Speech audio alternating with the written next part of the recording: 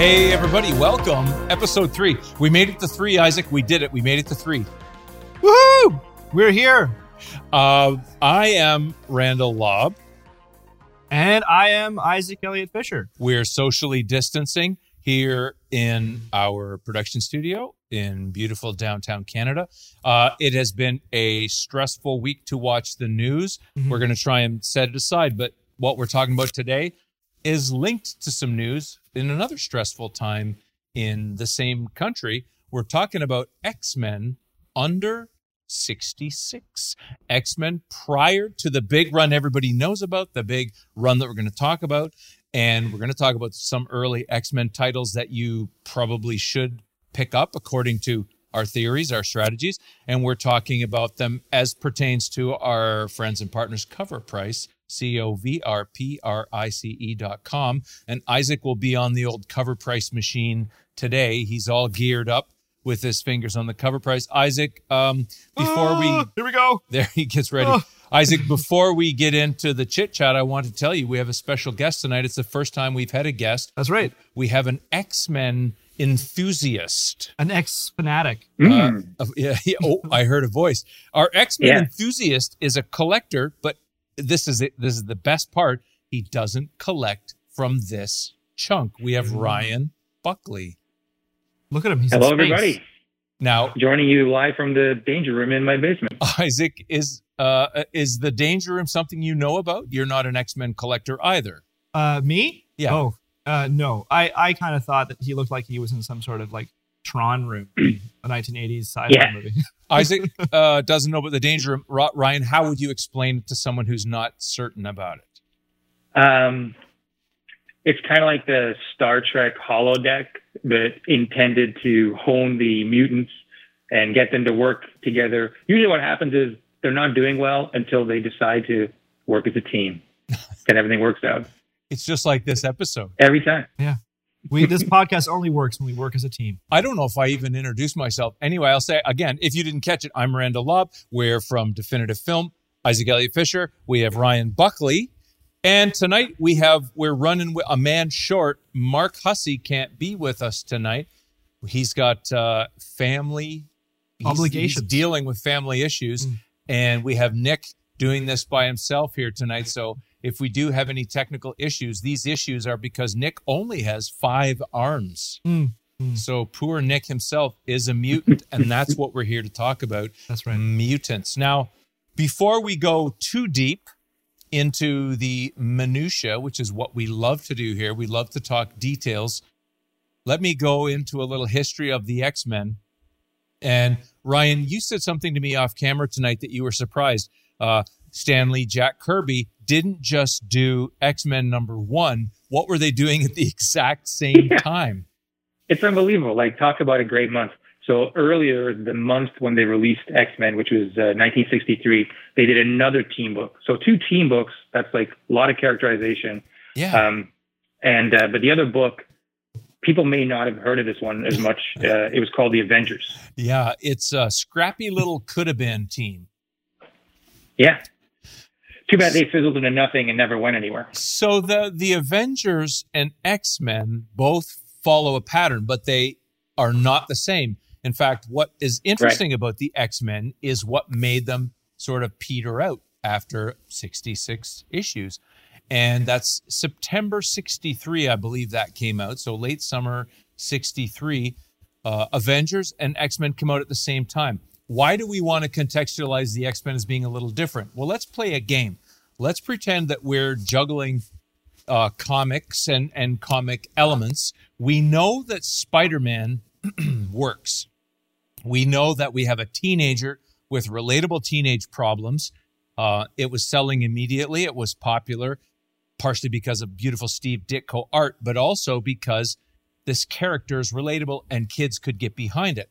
We know that the Fantastic Four works. It's a science fiction-y team, and it fits into a model of, kind of a science fiction movie. And there was a monster thing that sort of coincided with what was hot if you look at those early FF issues and what was happening in movies and sort of influenced that. And you have the Avengers that are a team, but they're sort of a team that fit.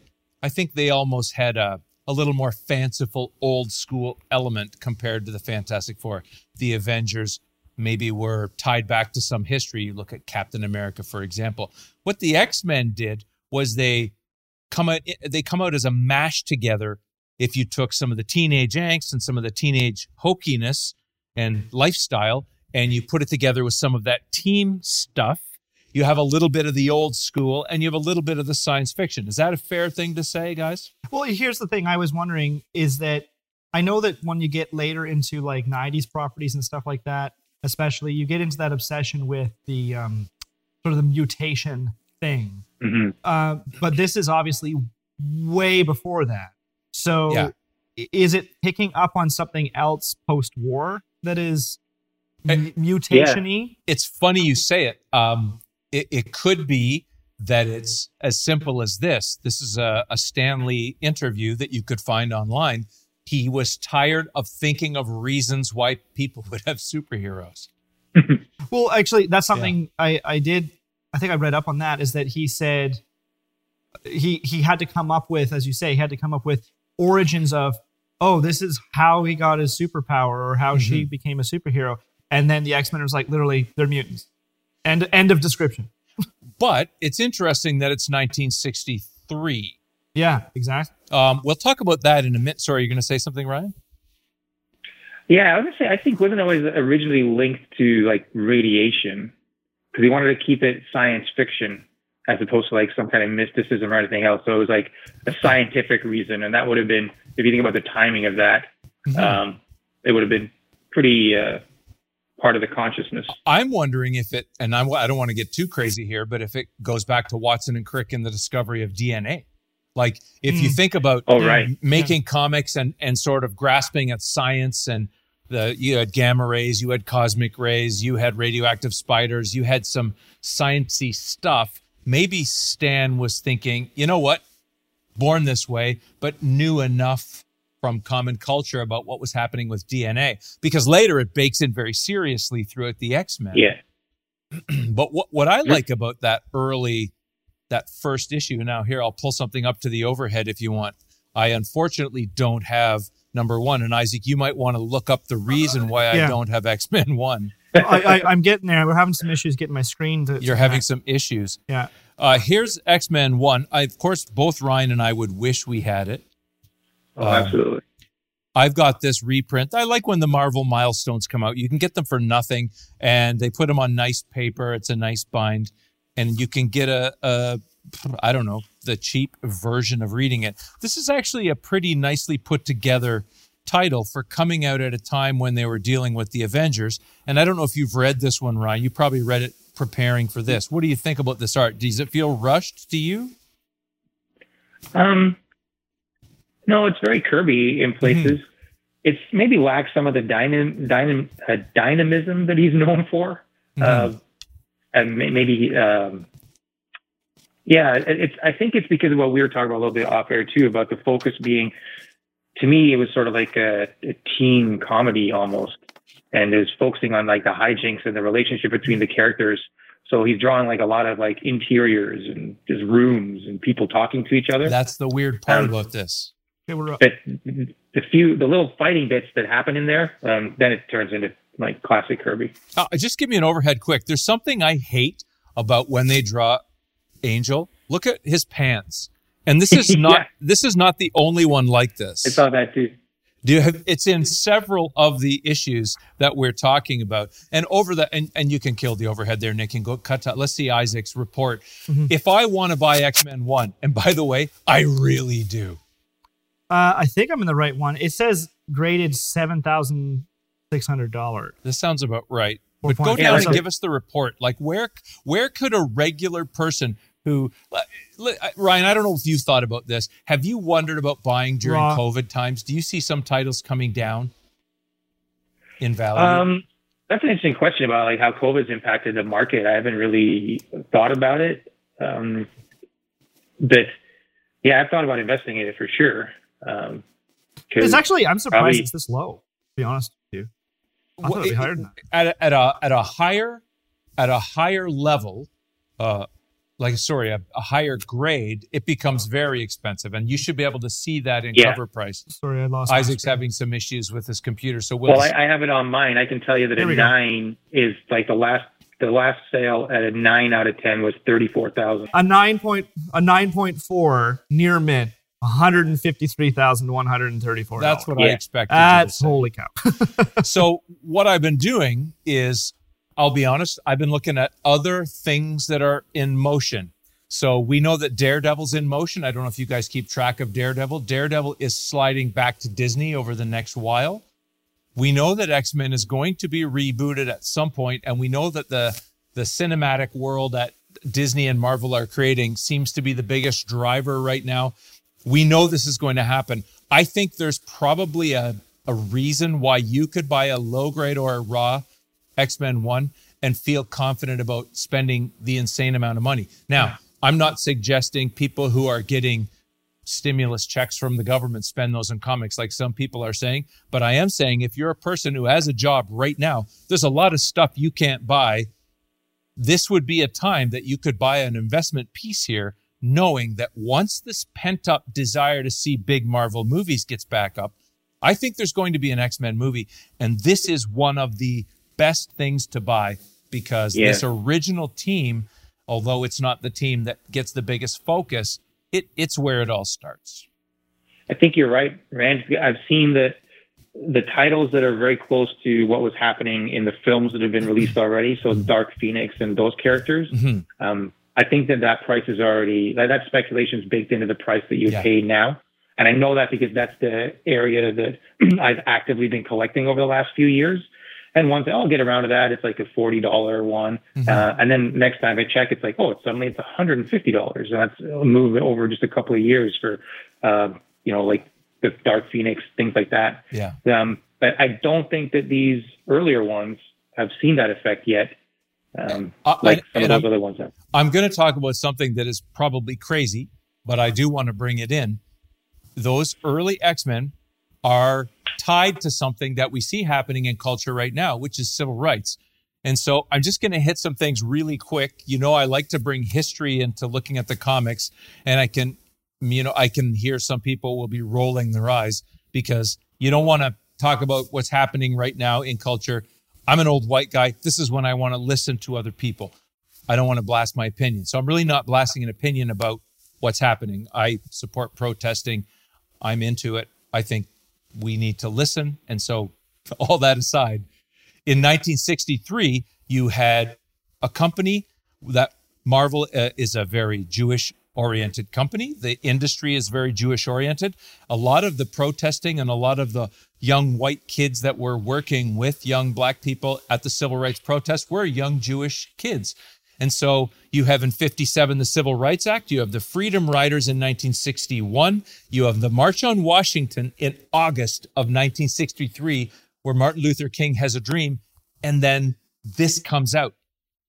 Like, I know it's not a plan, but are you telling me it's not in the water and that someone is, as call him hip or not, someone is tied into the world as Stan Lee, someone who fought in World War II. Jack Kirby was a scout in World War II.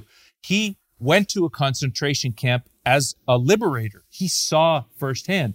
Are you telling me that Jack Kirby and Stan Lee aren't looking at the world and thinking about this? Mutants, people who are being, they look like us, but they're not being treated like us. They do have some physical differences. Some of them don't look like us. I think there's a real civil rights, there's civil rights in the air. And to me, that infuses that X-Men 1 with more gravitas, if you can say gravitas about a comic book. These issues we're talking about go up to about 70, I believe, 1970. And look at everything that happens in America between 63 and 70. It's huge. I mean, I think it's also, when we did an interview with Roy Thomas for the Conan film, he did make mention of some of the comics he was reading at that time. That's right. And he was talking about the fact that, I think he was reading, he'd fallen out of love with comics a little bit. He was reading them still as he grew out of that kind of early comic age. And a lot of that was DC stuff. And like he said, it gets to the point where he has to pretend that he's a kid to read DC and still like comics but Marvel was already dealing with really, some very real heavy stuff. They were almost tapping into, like you're saying, what was happening in the culture around them a lot more openly than DC, and not pretending to be like, for kids. We're going to hit Roy Thomas in a minute, but think about this. I'm going to pull up. This is Amazing Adventures 7 that I'm going to pull up. It's not a collectible issue, but it is a great way to get X-Men 4. So this is a reprint of X-Men 4, and in X-Men 4 you have Magneto. Now, I call him Magneto. We could argue about it. I know everybody says Magneto, but for those that have read the titles over the years and have seen the movies, Ryan, Magneto's background is also loaded, and it also ties into civil rights and the background of Jack Kirby and Stan Lee as Jewish Americans. I agree 100%. And I read a lot of Stan Lee interviews, and I don't know if he ever overtly said that this is based on that. I know as a storyteller and a writer, he'd probably much rather... Sorry, we had a sound issue there. Sorry, say again, Ryan? I was just saying, like, I think that as a writer and a storyteller, usually they would rather be vague and leave it up to people's interpretation. But there's definitely strong potential for metaphor. Between the release of issue 1 and issue 5, I believe there was the bombing of the Baptist church in Alabama. Yeah. So a number of these things probably infused where he was coming from. And especially like you already said, there's a heavy Jewish presence in the publishing industry, and certainly in comics publishing as well. So that had to be there. And it was interesting because, like, his background, I think he used that to create a really interesting villain in Magneto, who is somebody who you can sympathize with. And a lot of people in the 70s also, and we talked about this off air, was that they felt that Professor X and Magneto were they could be compared to MLK and Malcolm X. He never admitted that, but you can stretch the metaphor far enough and see how it works. Listen, I think some people would say that some people that don't read comics might think that they're simplistic, but they do reflect the culture they're in. Again, I'm just going to hit, you brought it up, Kennedy assassination 63, Civil Rights Act 64, the Selma to Montgomery March and Bloody Sunday on the Bridge with John Lewis, and that's, would that be 65? Then you have Voting Rights Act 65, Malcolm X is assassinated in 65. Think about that short period of time, and I don't think it doesn't matter if you're rushing in comics and you're struggling to do your business. If you're a Jewish American person in that time period, I think you're sensitized. That's 20 years after World War II. These men, largely, there were women involved, and we'll talk about that shortly too, but these men making these comics at that time are in the culture, drinking the water, watching the news. When I say drinking the water, metaphorically, they're eating, drinking the things around them, and that has to come up. And that makes some of these titles, like, I'm not saying you should buy X-Men 4, but you probably should. I'm curious. I'm going to jump in here, Rand. For those like myself who don't necessarily know, especially these early issues, what is it about? Real briefly, what is it about this specific story, and his background in this issue? What is it about it that ties into history? In X-Men 4, there's Magneto is kind of building an army, and they look like Nazis. They have a letter on their shirt, and I don't know if it's that issue. Ryan and I talked about this. I can't remember which issue. Magneto was in the Holocaust. He is a Holocaust survivor. His desires come from fear. So, a James Bond villain or a bad villain wants something ridiculous often. And sometimes even the monsters they create are sympathetic in that, the Fantastic Four with the Mole Man or the Mole People, you feel bad for the Mole People because they're underground and they want something in the upper world or whatever. But in the case of Magneto, he is actively afraid of people, and humanity has been dangerous to him. And he has a reason why he's doing what he's doing, to be safe and out of fear. And if you are thinking about a Holocaust survivor and you're thinking about that being baked into a comic that's usually aimed at kids, it is incredibly powerful. And there is a frame in that. Nick, do you want to give me the overhead for a second? Look at the soldiers. Yeah. Oh, wow. Yeah, look at the helmets. Like, it's clear what they're saying. Yeah. And that kind of resonance, to me, makes X-Men 4 a buy. Now, how much am I going to pay for an X-Men 4, though? On record, the highest is $26,290, but if you go way down, you can get one in the really low, say under 4.5 in the less than $1,000 range. And to me, that's a buy. Yeah. To me, that's a buy. Yeah. Let's jump to 6, guys. Now, somebody might say, why 6? Why 6, Rand? Somebody did say that. Well, so for me, 6 was a grab. Should I tell you why I know about these old X-Men? Because you're old? It's not because I was born. It's not because I was born back then. It's because there was a kid in my town. Do you remember Dr. Baker, Isaac? I think so, in Clinton. Yeah. Yeah. Dr. Baker's oldest son, Mark Baker, had all the X-Men from 1, and I was friends with his younger brother. And I would give anything to get my hands on the comics and read them. And sometimes they would let me read the comics. So I had had a chance to look at some of these as a kid. Not a very small kid. It was when I was a little older. But I like Namor. And this cover is very impactful. It's a Kirby cover, beautiful Kirby cover. Namor is leaping out at the X-Men, and he's got Magneto behind him. And you would say, wait, what's Namor doing here? Well, it turns out Namor is probably a mutant. And he may be, based on his creation by Bill Everett way back in Carl Burgos, he may be the first mutant in comics, in Marvel Comics. So he predates the X-Men as a mutant. I can say this. I hate the opening page of X-Men 6, and I'm going to read you something.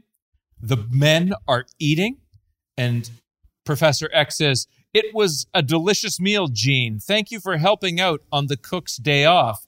And she says, "I was glad to do it, Professor." Okay, that's not cool. And that's why she becomes Dark Phoenix later, Ryan. Oh, there it is. She had to make dinner. Doubt. Yeah. But even in issue 1, there's some questionable. It's very skeevy, isn't it? It's like my He's favorite. introduced as an attractive young lady. They have to turn the page to find them. They're just staring at her out the window and leering, and no one says her name. It's They also do it to Wanda the Scarlet Witch in this issue rather. I say episode all the time. They try to use her to lure the Submariner, and the Submariner at one point says, "You know what? I can't keep falling in love with these human girls. I keep getting distracted." In different words, but it's ludicrous. It's of the time, though. It is of the time. My favorite. My favorite board game as a kid was Battleship, and I had this Battleship. I still have it. Is the box of the game has like the father and the son going, "Oh, I sunk my battleship." You sunk, and then there's like the daughter and the mom are in the background washing dishes, going, "Oh, it's just it's so our boys. Gross." I love it. It's so bad. but I bought this. I paid quite a bit for this for the shape. It's in very rough shape. What's it worth? If I paid $70 or $75 for this, the typical rated average is 7.0 at $262. Not bad. A record is 4,751 at a 9.6, which is a pretty high grade for a book like that. What would it be if I got a 2 or 2.5? When you're down on the bottom, it was only it only shows as low as 3.5 on this, which is $67. And that's about what I paid for it. Yeah. So anything above that, like you go 4 up, it's in 250, 350, up. But here's the dirty secret that Ryan will back me up on. People who collect X-Men buy them and don't sell them. That's I mean, like anything from this era. I mean, it's tough to. I mean, these were made to read by kids, and they were loved. Funny you say that. Our next title is 20. We are getting that sound again, Nick. That RF hit's pretty nasty. It's his laugh pack. It's what it is. My laugh pack? It's your laugh pack. I'm sorry, guys. Let me see. It's either you got to change the frequency or change his pack out. Yes, we had some technical difficulties, but we're back and we're talking about episode. It's not an episode. We're not. This isn't television. It can be television. It could be an episodic television show. There's a lot of characters in this book. Issue I don't know if you noticed. 20. Now, issue. 20, guys. This is a very special one for me because this is from the comic collection I had as a child. This is actually bought by me as a kid. That very issue right there? This very issue. That's rad. I love that. I bought it used in Clinton, Ontario. You're kidding. Nope. As a kid, I read it. And it's difficult for people who don't know like what that means. Like that's a big deal. To buy comics in Clinton, Ontario. Yeah. It was a town of 1,200 people or something at the time or less. And you see this cover is chock-a-block. Look at all the stuff that's happening. And Ryan, what I was talking about there is I thought there's Eunice the Untouchable. See the way he's drawn looks a little modern to me. Eunice. Oh, yeah. It's a George Tuska cover. It's got everything happening, and it's got 2 angels. If you're of an Angel fan, like, wow. There's Angel. They put him up at the top, and then he's doing something fun down below. It's a great cover. It's Roy Thomas's first crack at writing X-Men. He got thrown on some weird books. Roy the Boy. Yeah. Now, we're going to talk about Roy Thomas a little later as well. We talked about him when we did Conan. Roy Thomas was, I would call him maybe a prodigy as a young man. He was able to write significantly, read significantly. He was young. He had a really, really advanced understanding of things you need someone to have, hitting deadlines and managing and editing and all of that. He was an excellent writer, but he was also a very well-read, very thoughtful, really smart guy. We interviewed him in 2015. Still Roy the Boy, still smart. A great interview. Memory like hardly anybody you've ever met. Did a great job here. I, however, do not particularly like this now as an adult. It says penciled by Jay Gavin. Jay Gavin is George Tuska, I believe. Or is it Werner Roth? It's Werner Roth, sorry. I said George Tuska again. Ugh. You're always saying that guy's name. I do the mix-up. Werner Roth. As a kid, I liked this kind of art specifically because it was so clear. When you compare it with Kirby, following Kirby wouldn't be any fun for anybody. This feels like a DC title at the time. You know how some of the DC titles had a real clarity about the action? Like it was more stiffly composed, so to speak? A lot of 6-panel pages. Yeah, this is how this feels to me. It was, I mean, that's a very busy bunch of stuff, but nothing felt crazy. What I didn't like about this can be summarized by his face. The beard out the bottom of his mask. I don't like this character, Lucifer. I don't think he had a large role to play. This is one of those titles that's attainable for a key issue. This is what you're going to say. That's exactly it. I mean, this is just like, it's one of those ones where for it to be a first Roy Thomas, that's pretty great. And for an average raw value at $20, just under $20, typical graded average for 8.0, it's actually a higher grade average at $123, but the record high is $3,883 at a 9.8. But Ryan knows the other reason why this is a must-buy. What happens in this issue that is actually a disappointment? Oh, right. This is the one where you find out how Professor X lost the use of his legs. Mm-hmm. And it's not very good. And it's not a very well-told story. And it's not a well-drawn series of panels. No, and then tied to that horrible character, Lucifer, who what should I do? The beard really feels bad inside this mask. I could shave, but I know. Chop the bottom part of the mask. The worst part is what Charles says as a large block. It's literally like the equivalent of a piano falling out of a building. Yeah. That great slab released from above at the touch of a switch. I can't dodge in time. And then it lands on him. So I wonder why they didn't adapt that to the movies. Listen, we shouldn't laugh. A man lost the use of his legs, but it is a very lame. And by the way, you don't know who's going to be your greatest villain, right? You don't know that Lucifer is not cool. Also a very on the nose name. But I mean, like, what I'd love to know, fly on the wall, is that because Xavier not having the use of his legs is such an important character attribute for the remainder of the much later very successful series. Was this decision made by Roy, the writer, at the time as a huge decision, or was it just sort of like Stan saying, no, we're going to get to this. He's going to lose his leg. We're going to talk about this when we talk about episode. Episode. You did it again. Why can't I do that? When we talk about 50 and 51 and we talk about the writer Arnold Drake, we're going to talk about Professor X in a wheelchair. I don't think this was a plan that Stan Lee had when they created this series. I think that's a retcon. And I think it's a throwaway. I think it's a very, he's obviously, do you notice how the baddie here, Lucifer, is kind of Hydra-y, kind of like Amy? Very mysterious. Yeah. Like one of that kind of cliffhanger, It's a bad guy that has like too much cloth on his outfit. Like he's one of those guys.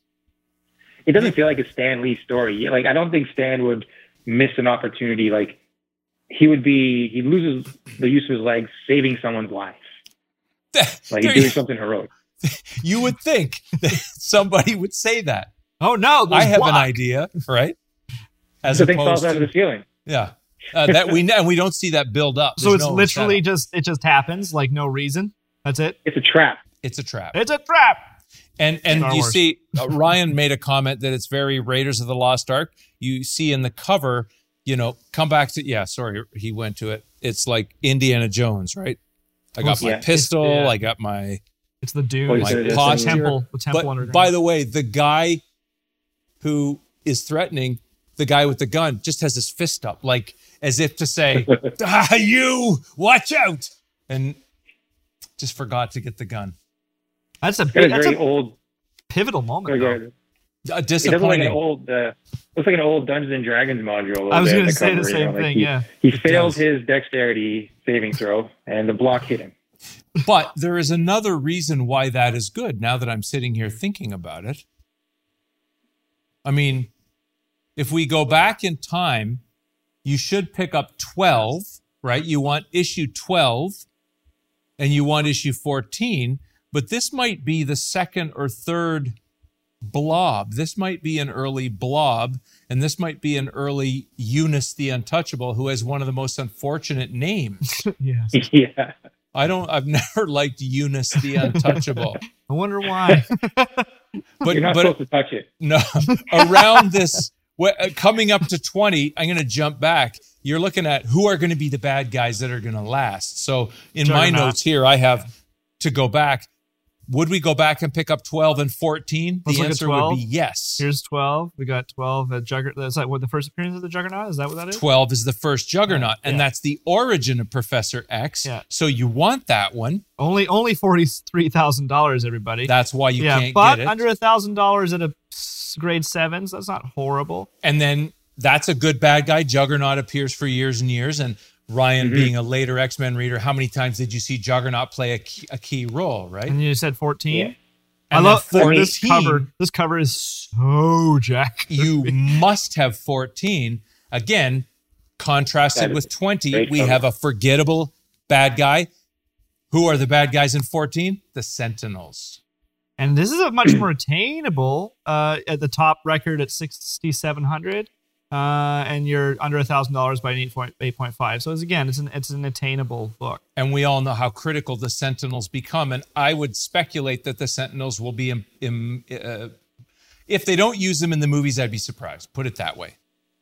I think they'll be Sentinels of a type. Don't you think?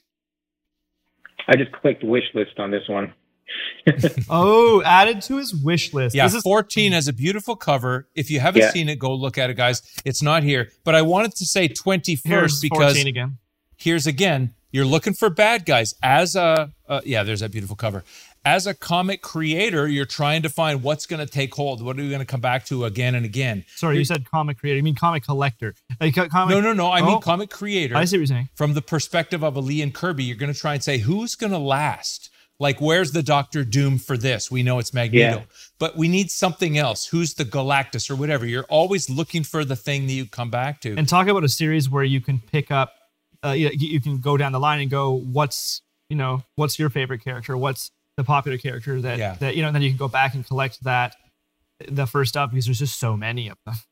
And that Sentinels issue is a critical. 14 is key. Beautiful cover. I even like the color on that cover. Yeah.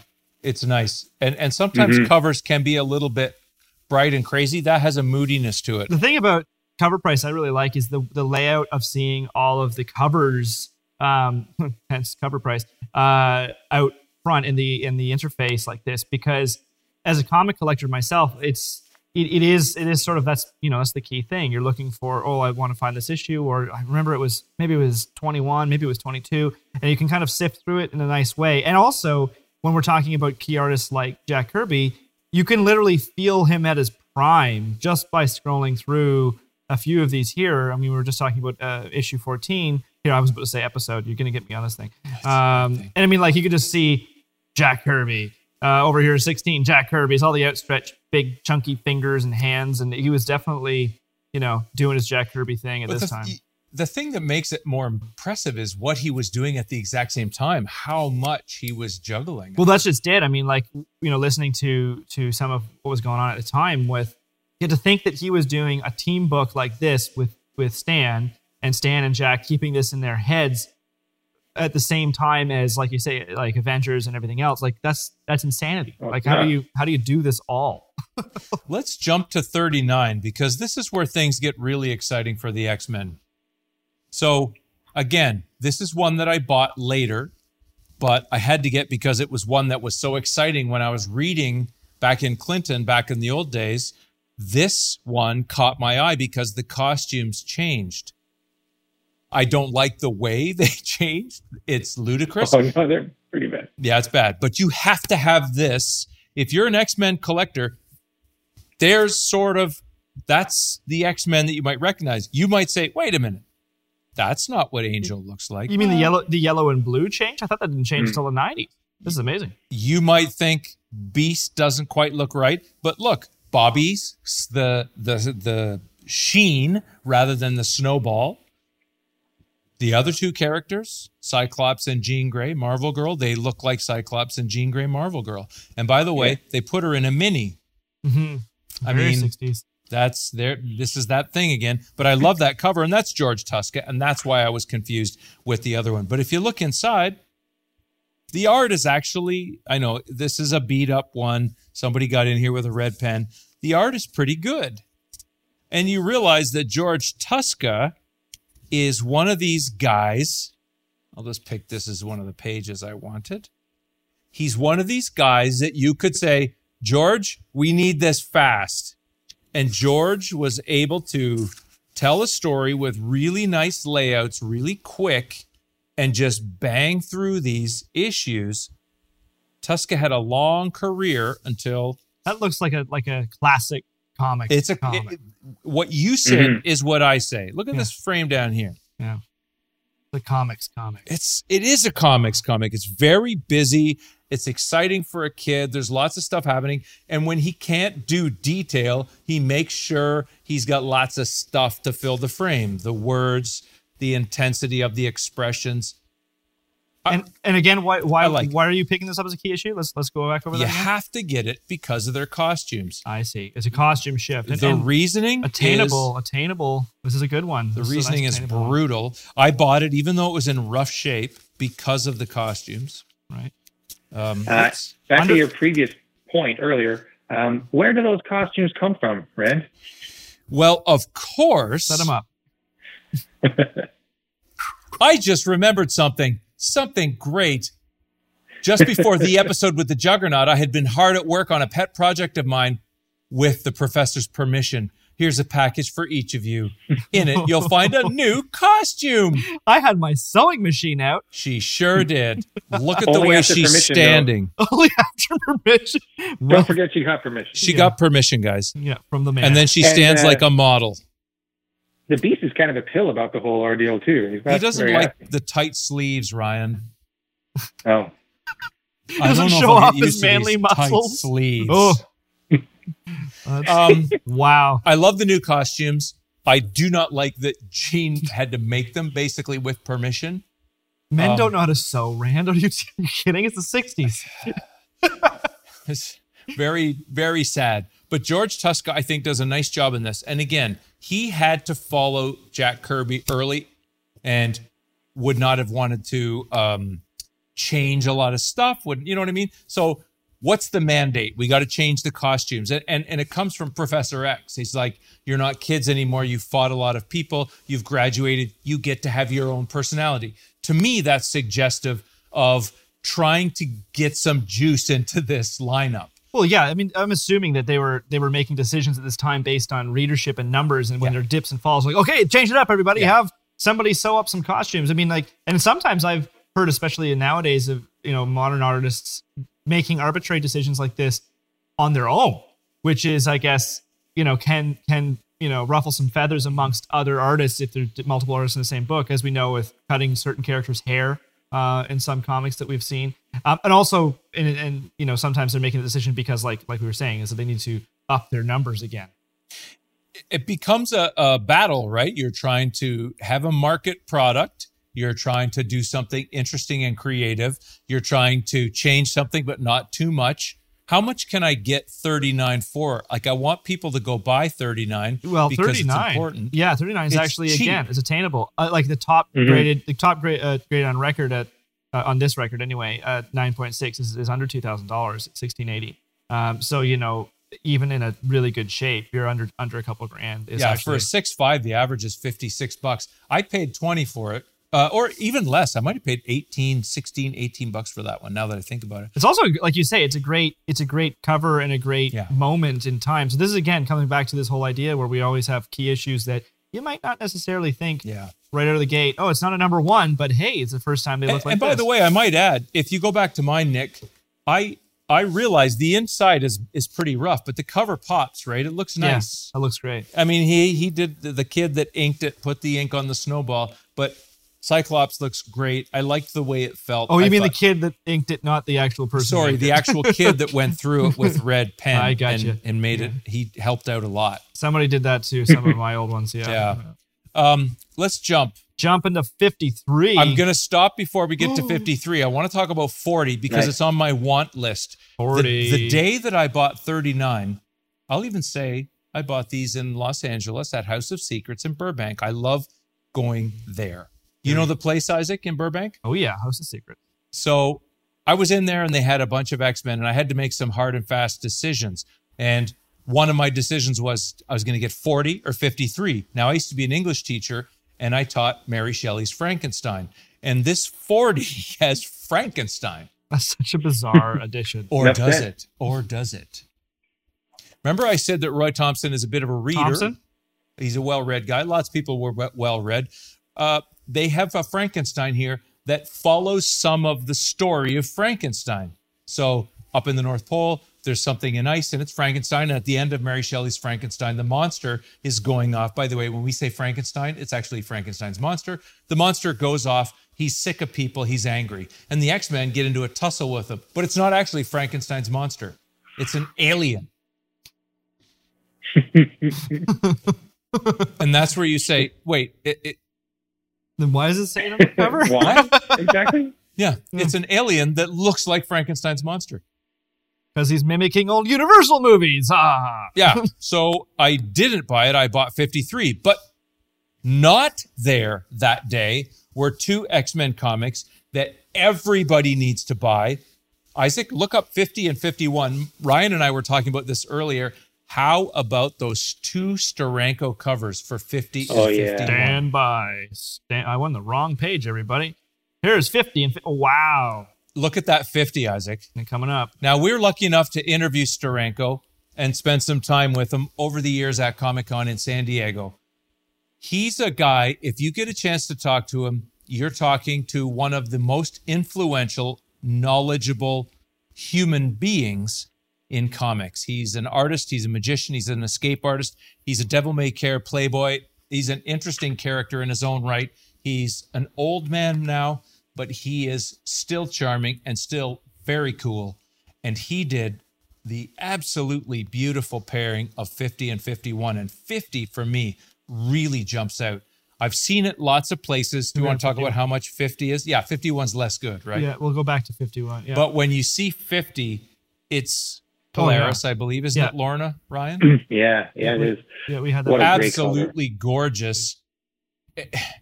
And it's got the Kirby crackle, you said, but it's got lots of that. Yeah, it's got its Steranko feel. He was incorporating pop art. We'll talk about him another time. This is a comic that you should buy if you see it. I cheaped out the times that I've seen it. I wish that I had it. Look what it's going for. Yeah. Your top's the record high is 4,100. But yeah, if you're in the graded 9.6, 9.4, you're still under $1,000, and so it's attainable, and it's I always say attainable as if to say, don't you have $1,000 kicking around for a comic? That sounds like I do, which I don't. But this is an investment comic. It's an investment comic. Yeah, as an investment comic, this is actually a pretty great one for sure, especially with a cover like that. And I think Steranko is doing CGC signings right now. Be pretty rad. Oh, really? Yeah. I think the other one was 55 was the cover that we were like. That's the thing. We'll talk about 55 in a minute because it pairs up with it beautifully. It does. But I'm going to pull out my 53. Now, 53 is very important to us because we know from last week, Barry Windsor Smith started on Conan. We did Conan last week, Ryan. Barry Windsor Smith got his start in Marvel right here. Roy Thomas was a fan of a young man named Barry Smith. Barry Smith came to New York.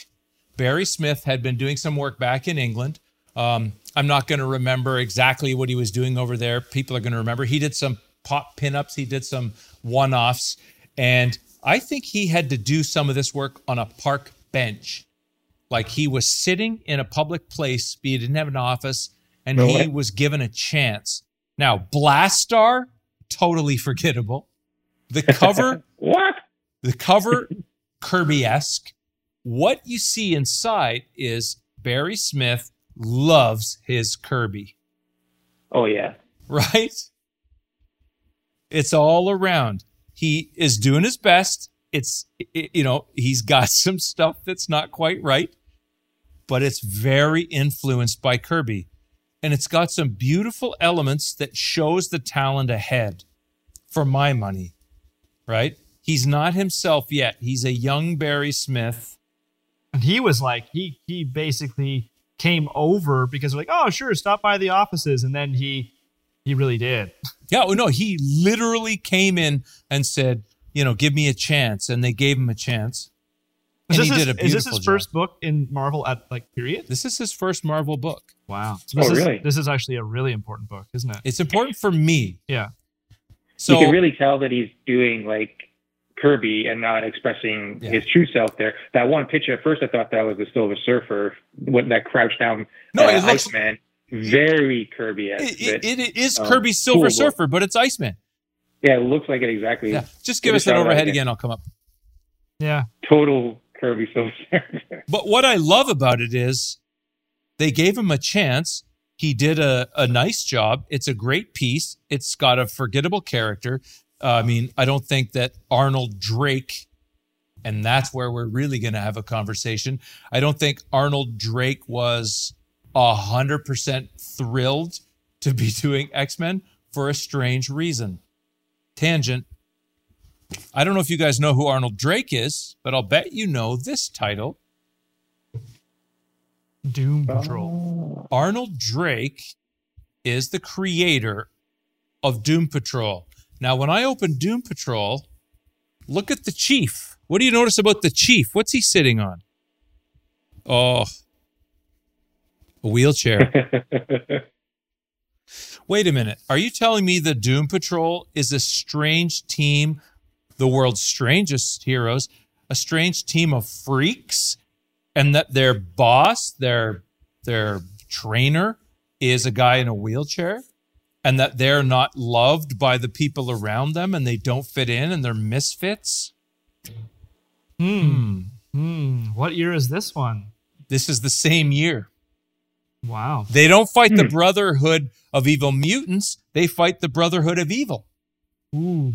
For years, Arnold Drake would say out loud, Stan Lee had time to copy. This is not from the first. One of my wanted comics is where I think it's Strange Adventures 83 is the issue that has the first Doom Patrol. I've seen it come up. I had an opportunity to buy one for $240. It was in London. Guys, Brom had it in London, Ontario. And he wanted to sell it to me for $245. If you want to look it up, Strange Adventures 83, Isaac on cover price. Yeah. Brom was selling it for $245. It was in good shape, and now it's gone up. I was trying to time it around Doom Patrol and Swamp Thing on DC Universe, right? I thought those two titles were going to be coming out and were going to be pretty cool. But what is also exciting, you want Doom Patrol if you're an X-Men collector, because you want to play that back and forth. You want to make a decision. I don't think it's 83. Number 83 is Assignment in Eternity. Oh, well, you know what? I can't remember right now. And it's ridiculous that I can't remember because I get an eBay announcement every time it comes up for sale. So that's like frequently. And you'd think I'd remember. But it's My Strange Adventure, I believe. You go look it up. 80. Somebody right now is knowing. It's 80. Sorry. 80? Yeah.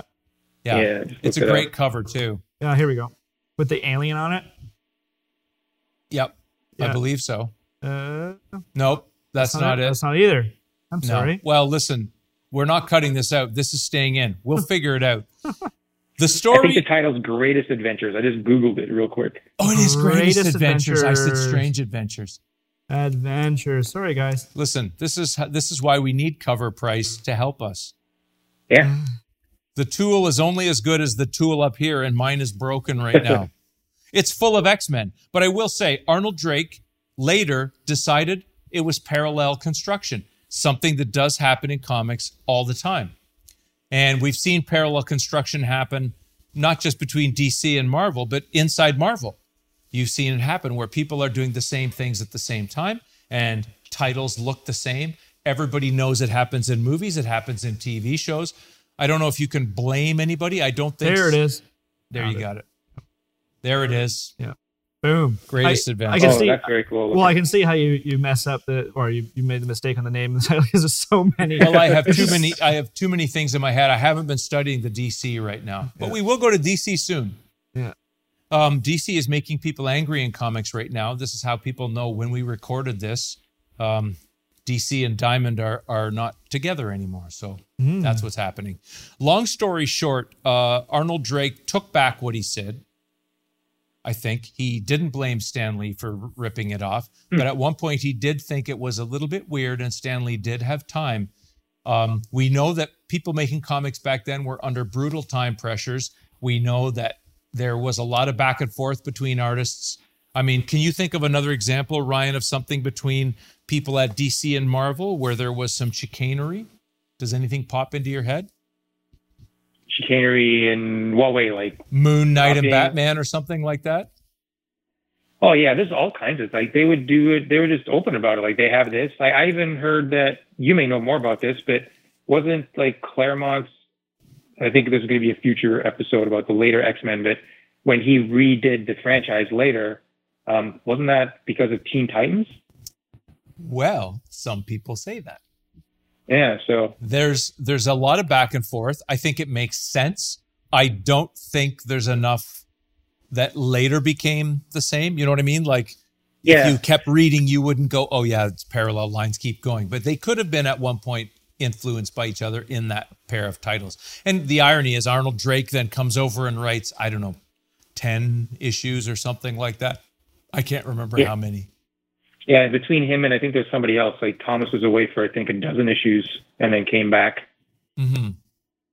I think you're right, though. Like, I think between the different companies, when they want to kind of do their own version of something, they don't copy it exactly. It's more like the broad stroke. So I think it's like, oh, they've got a team book that seems to be really popular over there, and the hook and the gimmick is diversity. Let's do that. Yeah. And the difference between the way they would play their characters out. Just the worlds felt so different, or the universe felt so different. If you did want to say that Moon Knight and Batman were very similar, Moon Knight certainly went in a different direction very quickly. And we can talk about Moon Knight another day, a very interesting character. But let's jump to when X-Men, I think, started to blossom just before it fell off. Neil Adams. You're going to say, that's not Neil Adams. I know, that's someone else. What happened between 53 and 66 was Neil Adams. So leading up to this, there is a run that I do not have. And the reason why I do not have that run is because these are some old X-Men that cost a little more, and I want good ones. The covers are good, but the interior art is pretty great.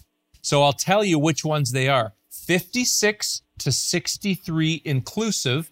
Isaac, you go back and look at those, particularly 55, as Ryan said earlier. Bring up 55 is beautiful. In that run, you have Sauron, you have Khazar, you have Savage Land. Khazar? Yeah, Khazar.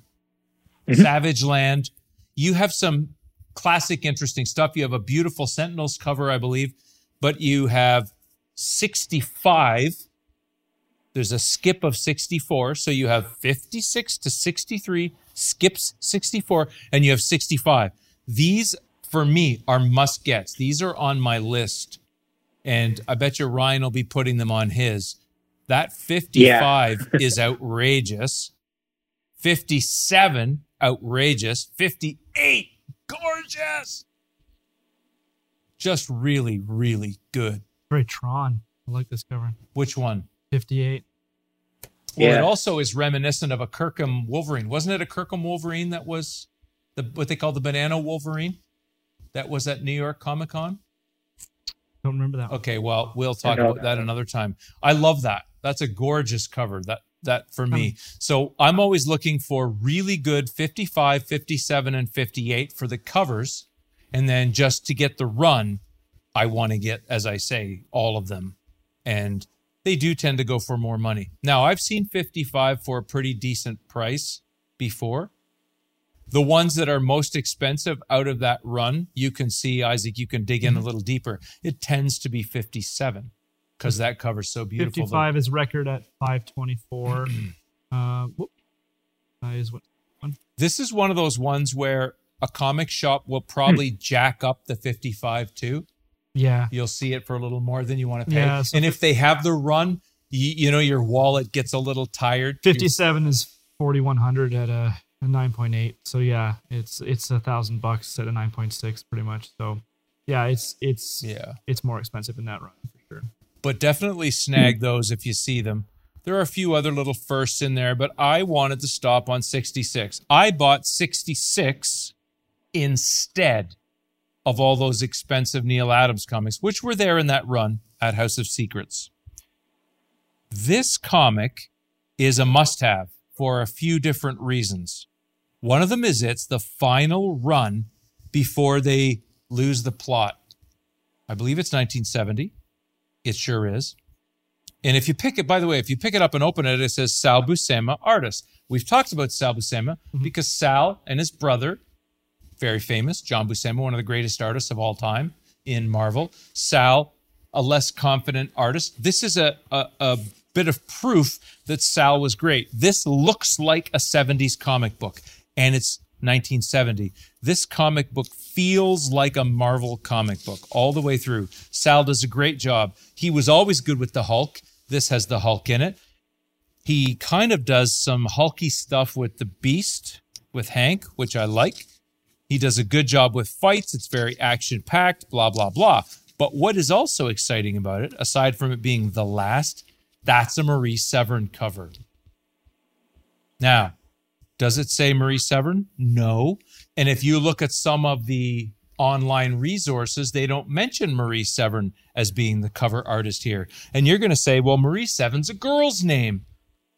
There was a time when there weren't a lot of female artists, but this woman was early on in Marvel. She was super important in Marvel. She passed away some time ago, maybe 6 years ago or 4 years ago, something like that. You'd think I'd have researched that. I'm doing Marie Severin from memory here. I don't have notes on Marie.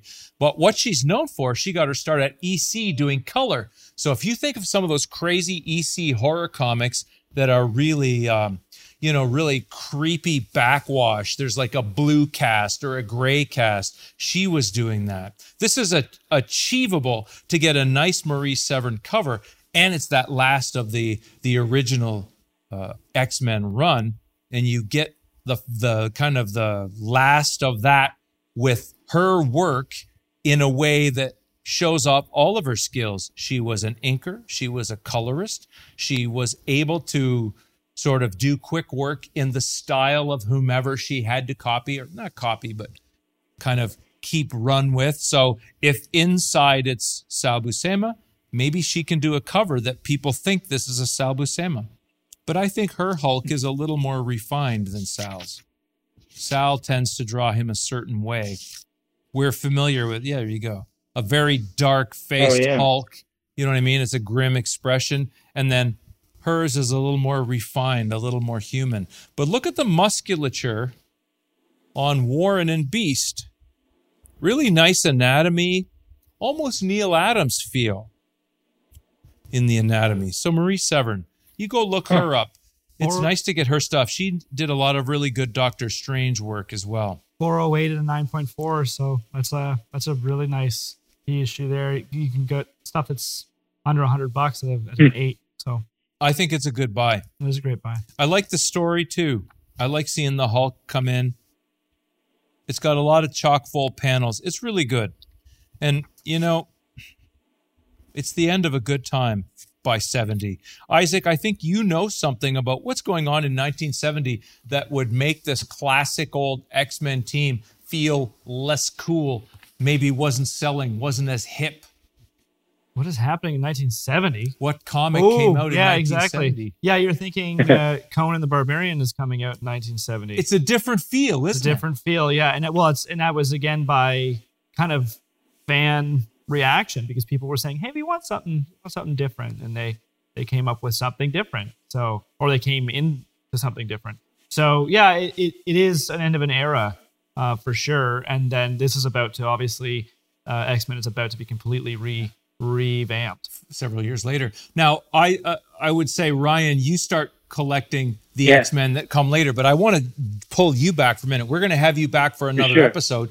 But I want to say, you're a musician, you know your music history. Do you think there's something where the culture of the time, musically, and they weren't, the civil rights vibe kind of went away. Yeah. It turned into a different thing. Was it just that it wasn't cool and certain other things became cool? And by the way, you don't have to be an expert, just speculate. You know your music at the time. No, I think so. I think you hit it right on the head. There's a lot of things happening in politics. And, like you've already mentioned, the civil rights movement. I think the superhero genre was a little passé. And we talked about this earlier, like the Steranko stuff and the Neil Adams was like a cult following. And it was probably like college kids and art kids.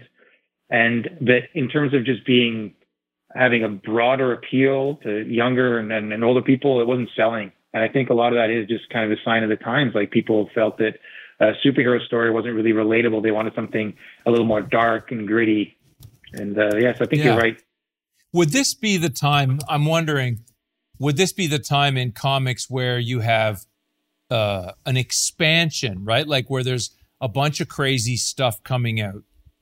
And it's Vietnam, right? Vietnam had been going on pretty heavily. Well, I'm wondering if you see them get a little darker. Like Conan is certainly a little darker, a little bit more cynical. It certainly is cynical, but there's a jungle vibe, like darker, literally, the way things are drawn, and things are a little more intense. And maybe some comics just seem just a little more ridiculous at that point.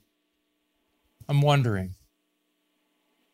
Even the busyness of this cover in 66 is kind of, well, you got a lot of, it's almost like you can feel the tension in this as well, right? I think it's hard to keep something going, even if you look at talented writers.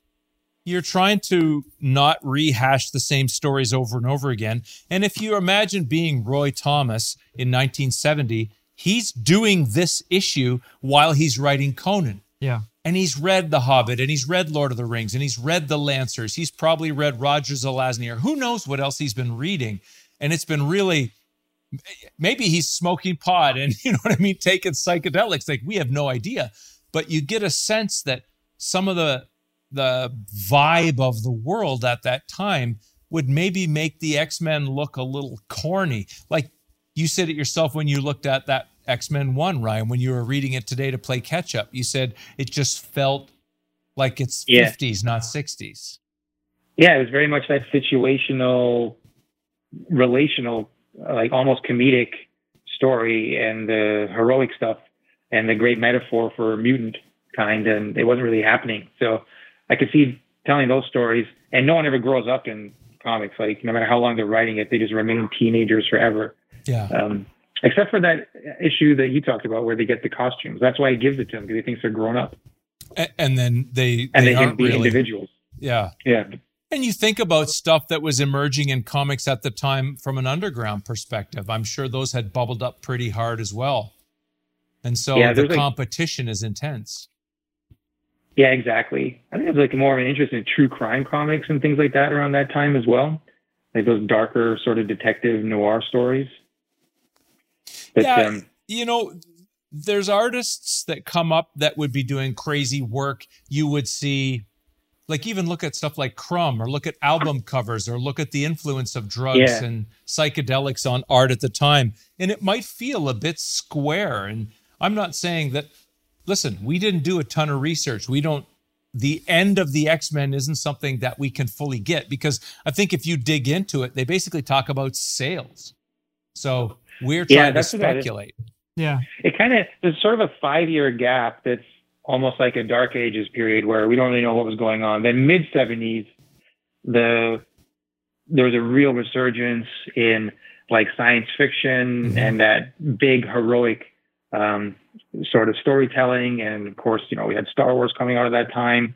And that's right around the time when X-Men was revamped. I think it came back in 75. Is that right? Yeah. And what you have in 75, and we're going to talk about this later. You don't have to go overhead. I'm going to hold this up. You have this. And this, for you, I know for you, for me, this was a game changer. An absolute game changer. This is one of the most important comics in my life, for sure. When it came out, I couldn't get it.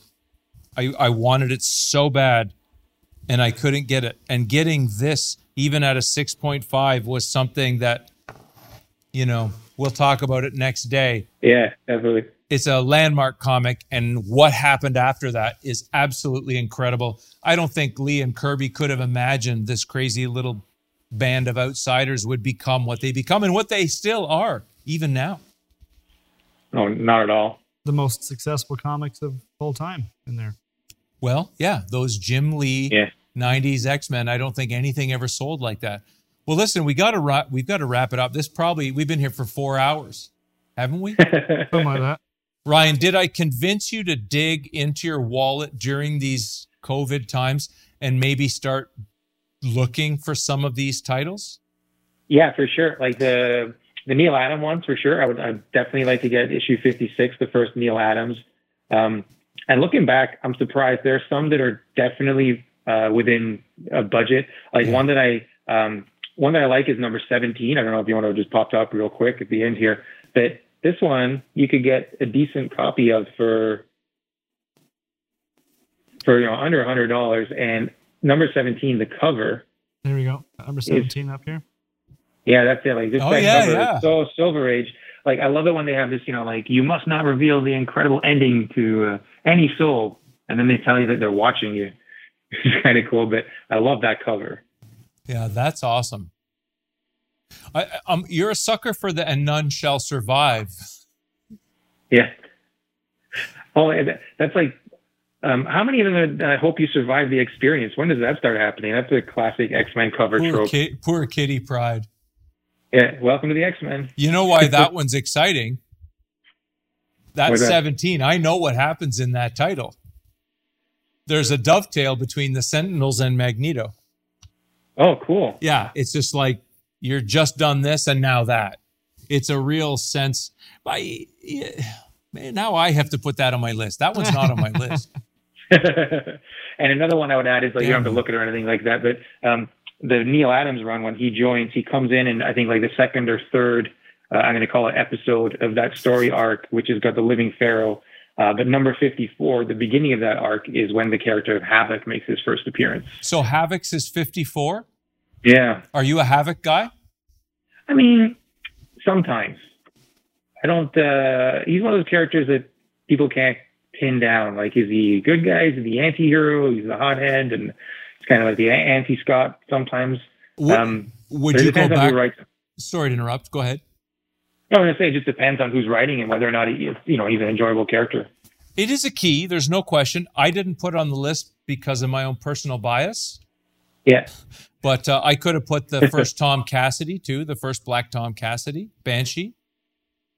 That's way back. Don't know if I remember. You're getting into the weeds. Holy yeah, we're not going to go. See, this is why we couldn't do this. I tried to pick things that if I was telling someone else where to start, which is hopefully what I was doing. Yeah, for sure. But now the deeper you go, the deeper you get.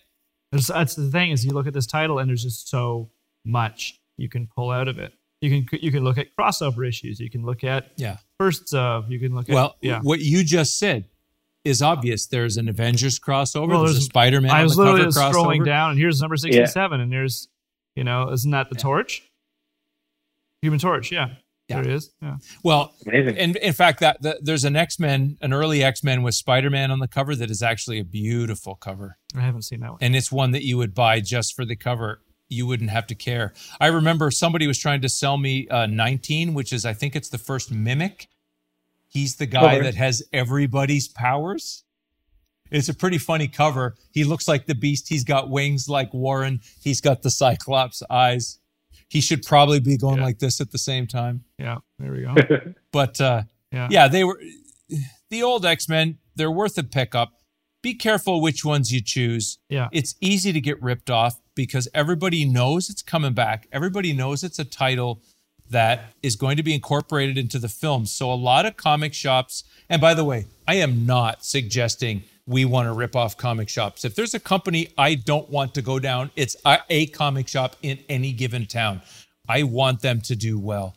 But they see things that they perceive as being a value pop that don't always pop the value. Do you find that too, Ryan? And then we'll wind up.